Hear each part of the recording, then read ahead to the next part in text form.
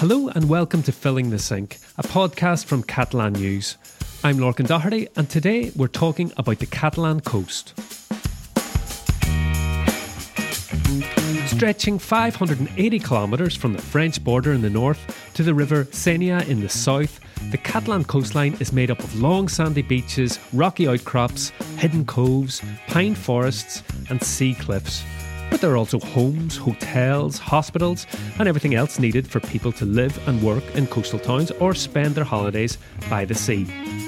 On this week's episode of Filling the Sink, we're looking at a debate that's raged for decades in Catalonia, the balance between new urban development and conservation along the coast. Joining me today are Christina Tomás-White. Hi, Christina. Hey, Lorcan. And Gerard Escach-Folk. Hi, Gerard. Hi, how are you today? I'm very well. Gerard, first, maybe give us a little bit of the history of the Catalan coast, because we're talking about what changes we might see now over the next couple of years, but I mean the big changes maybe have already happened in the past decades, haven't they? Yes, in fact, before going to the coast was not really common for tourism. People were still at the cities, so the coastline was really wild, plenty of forests, plenty of trees, but with the pass of the years, their construction went going on, and it led to a huge development in urban planning. No, definitely. I mean, it first started with just rich people from Barcelona, going on traveling to their second homes. And then from the 50s, especially 60s, more people from other parts of Europe started coming in, and there was this huge tourism boom. And that's when maybe, especially the Costa Brava, maybe out of the different coastlines in Catalonia, that became really well known in the north of Europe as well as somewhere to go for cheap holidays and package holidays. Yeah. And I think it was also, it seemed a bit more glamorous because you'd have famous movie stars going there and artists and intellectuals. So that attracted a lot of visitors. So it attracted a lot of visitors. Obviously, hotels sprung up. There wasn't really much attention paid to the environmental effects or how the buildings even looked, as a lot of eyesores popped up as well. Yeah, a lot of monstrosities up there. But we should say it's not just tourism that's putting pressure on land and on resources. A lot of people actually live along the Catalan coast as well, Gerard. Yeah, in fact, Catalonia has around 7.5 million population. Out of this 7.5, 3.3 million live along the coastline. And inland Catalonia, we could see around 4.4 million. Obviously, we could say, there's less people in the coast, but no, because in fact, there are 15 inhabitants per hectare compared to 1.5 inland Catalonia. So we could see a big difference here. Yeah, so it's there's this little strip of land all the way along the Catalan coast and there's all these people packed in. And I suppose we're talking about the coast, but it changes quite a lot as you go from north to south, doesn't it? In the north, we've got from maybe around Cap de Creus, which is where bays and coves, and it's the wild coast, the Costa Brava. And it kind geography. of inspired Dali as well, because it has these surreal rock formations and things like that. Whereas if you go further south, there's kind of maybe longer. Long beaches, calmer, not a lot of mountains. So it's a little bit more peaceful compared to it's not La Costa Brava, it's La Costa Daurada. So the Golden Coast, you might say. Yeah. Exactly, the Golden Coast. And yeah, you mentioned mountains there as well. And another thing, I mean, we notice it here in Barcelona where we're recording this, is a lot of the time along the coast, you've kind of got mountains quite close. So it kind of hems everything in. We've got Collserola here in Barcelona. And it just puts that little bit of pressure on land and on resources. In many places. Yeah, exactly. The city cannot grow up because there's the sea, there's the mountain, there are a couple of rivers. So there's Barcelona can't get any bigger. Yeah, and the same is true for towns along the coast as well. So if you go up the coast, there's not a separation between towns. Often you're just between the same as between Barcelona and Hospitalet and Sant Adrià and Badalona. It's just a continuous sprawl. Urban, they just run into each other. And the same happens in towns up on Maresma and beyond. And all this has meant that there is a constant debate in Catalonia, ongoing for decades, whether to build more and where we should build along the coast, or should we prioritise conservation of natural areas, green spaces, habitats. And of course, this is an area vulnerable to climate change as well, which there's a lot more awareness now of, Christina, but it's not a new debate at the same time. Yeah, no, I mean, obviously now the effects of climate change are becoming even more pressing, you know, because we have these extreme weather events every year practically, and, you know, it's just a lot more visible. But even decades ago, there were environmental groups that were against the mass developments seen on the Costa Brava and other areas. So it's not a new phenomenon either. But on this week's podcast, we're focusing on the current issues and the current plans over the next few years. And to find out more about them, we spoke to Agustí Serra, the Director of Urban Planning for Catalonia, and Dirk Ures from the International Friends of the Costa Brava. Here's Christina with the report. High-rise hotels, suburban sprawl, towns that swell in size over the summer months and are far emptier in the winter. The fact that Catalonia's Costa Brava, a tourist and vacation home hotspot, was overdeveloped from the second half of the 20th century to the beginning of the 21st is no longer being questioned. Han sigut molt depredadors. In fact, even authorities argue that the greed of the past led to the current environmental crisis, not only activists. And Agustí Serra, who is in charge of urban planning in Catalonia, told me that many buildings probably should have never been built there in the first place. Mai s'haurien d'haver edificat. Because of this, the Catalan government is behind what it calls Plans Directors Urbanístics, or urban development plans, to review past housing projects and to regulate future ones. És la figura, és l'instrument de màxim rang. The one in place along the northern coast came into effect last year following a one-year suspension of building permits. And while the plan halted the construction of 15,000 new homes, another 15,000 will still be allowed to go ahead. Aquests 15.000 més, sobretot, es produeixen al voltant dels nuclis urbans. Will this be enough? Environmental groups have accused the government of not being ambitious enough. Dirk Ures, a German-American who lives in Pachadaru and belongs to the International Friends of the Costa Brava, worries about the future. You know, little by little, how pieces of nature are being destroyed. Pine forest that used to be at the coast, and everything is being paved. And you see after rain how the water has no way to escape. The water has no place to go because basically everything is cement. Mass tourism, he warns, can have a negative impact not only on the environment, but on the economy too. You know, it's a difficult situation because of the dynamics of tourism that lead to a lot of precarious job situations, temporary employment. Serra does believe, however, that the current urban development plan is only a first step. Tard o d'hora haurà d'entrar en una segona fase que és, doncs, amb restituir. Down the line, he says, there will have to be some form of, quote, restitution in order to preserve the environment for future generations. Des d'un punt de vista, insisteixo, paisatgístic, ambiental, etc. And we heard from Agustí Serra and Dirk Ures. Thanks very much to the two of them. The Costa Brava, out of all the areas along the coast, is probably the area where we've seen the most kind of visible opposition to new developments and stuff there. And Gerard, you've spent your summer holidays on the Costa Brava. Have you noticed changes even in your own lifetime? Yes, I've like in my own lifetime. In your own short lifetime, you know. Thanks for like the information. But yes, it's really easy to see because if you're on the beach or on the sea, you can see like in the middle of the mountain where there's like a huge forest.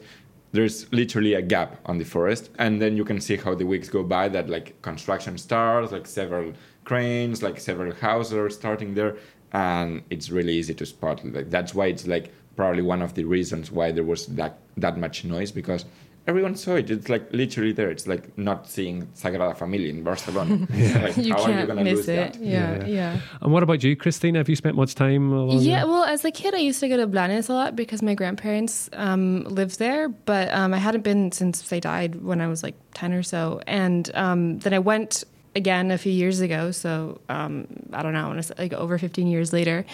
And I was kind of shocked because I didn't remember it like that. I just wasn't aware as a child that there were just these huge buildings there, and it was off season too, so it was like, I don't know, like March or something like that.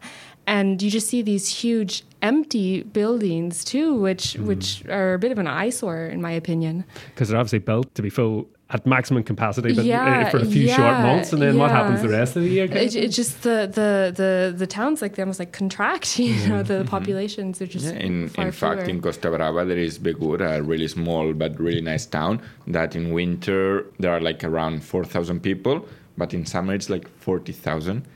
So I've actually been one of those 40,000 once. I spent before I lived in Catalonia, I spent a few days in Begur, and it's absolutely beautiful. But I do remember going to one of the calas nearby, Cala Agua Blava, I think it was called. Agua Blava. And blue water. Blue water, yeah. And it was beautiful. It looked beautiful. You know, we did the little Camina Ronda, to get there, a little walk along the coast. But when we arrived, like, I literally could not set foot on the sand. There was not like Too one many square people. inch of space. Like, it was packed. People were... You know, and obviously people as well are on the beach. They weren't wearing many clothes, and they're like right up against each other. You could hear the conversation. Pre-COVID, yeah. Geez, I don't know what it would be like now. Yeah. But we actually just ended up like perching on a rock near the path. I'd never seen so many people on a beach, like, you know, so densely packed together, you know. And I mean, it's not like that everywhere along the coast, but those little calas, maybe, especially in the calas, just these little beaches, basically. And they're the Coves, really yeah. nice. Coves, They're yeah. really nice ones and like the best ones to go. So everyone goes to everyone the best wants ones, to go. yeah. But it's just very, I mean, if you look back at pictures from the 50s or 60s, like these beautiful little black and white photographs of the area, and the scenery is just pristine, you know. It's like going to like some remote island in Greece nowadays, which is just beautiful. And then you go there today and You just want to go back to Barcelona. I mean, then you realize Barcelona's not that bad. No, it is beautiful. It is nice, but there are a lot of people. Yeah. So we've got these urban development plans then to kind of, well, control new building and things like that. We heard a little bit about them there from Agustí Serra earlier. But Gerard, do you want to give us a little bit more detail about these plans? Yeah, this comes from a time ago, around 40 years ago, more or less. In the late 80s in Spain, there was the coastal law that forbid any buildings to be built up in the first 100 meters closer to the sea line. Okay. So that forced a lot of construction to happen after those 100 meters. Obviously, we can see some buildings still in these first 100 meters because these buildings were built up before this law came into effect. But now it's not that allowed. So the rules nowadays are much more stringent. Exactly. In fact, this new urban development plan that the Generalitat is imposing is reviewing all the areas that could be developed areas that are included in the first 500 meters of the close. Okay, so quite a big area. Exactly. Yeah. You said Generalitat, just in case any of our listeners don't know, that's just the Catalan government, of course. And specifically, I mean, they don't just affect the coast, but we're just interested in the ones along the coast today. So there's kind of different ones for the different areas, isn't there? Mm-hmm. Yeah, in fact, they started these new urban development plans. They started in the Pyrenees, in the mountains, and then they moved to Costa Brava. The Costa Brava one has already been approved, and now they're starting a new one for the south coast of Catalonia that would go from north of Barcelona, from around Maresme to the south of Catalonia, Alcanar. And then there's going to be another one for Barcelona metropolitan area itself. Yeah, because Barcelona's obviously a little bit different. Now, as we said, the urban development plan for the Costa Brava has already been in place now for over a year. But the one that affects the rest of the coast, apart from Barcelona City and the surrounding area, is still in development. To find out more about it, Gerard went along to one of the towns affected, Sitges.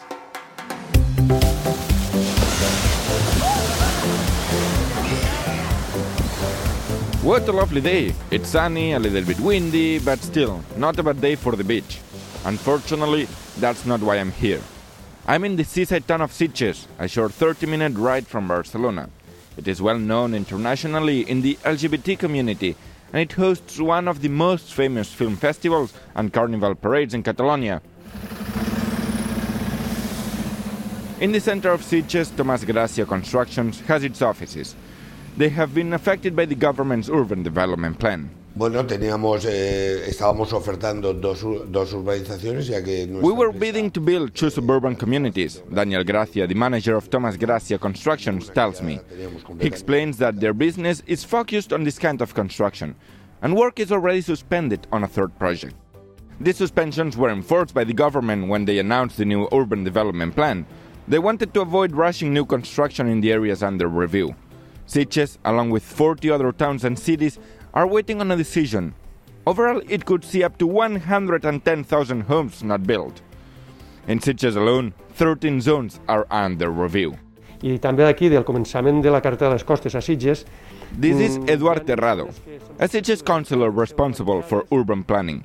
Some areas in the town could be developed, he says, but he warns that developing them could ruin the coastal landscape. He even compares the situation between Sitges and the Costa Brava. Aquí, a diferència de la Costa Brava, el que és les urbanitzacions arran de mar. Terrado says that Sitges has a more complicated coast as there is a road and railway that follows the shoreline. This is what he believes has stopped more suburban communities being constructed. La possibilitat de fer aquestes urbanitzacions. Some of the areas affected by the pause on issuing licenses can be seen from one of Sitges' beaches. The view is astonishing, with wave crashing onto the rocks and some houses dotted around the forested hills rising up from the shore. Sitges, el que volem és de que... What the local council wants in Sitges, Eduard Terrado says, is to have as many areas as possible under review in order to let nature recover as best as it can.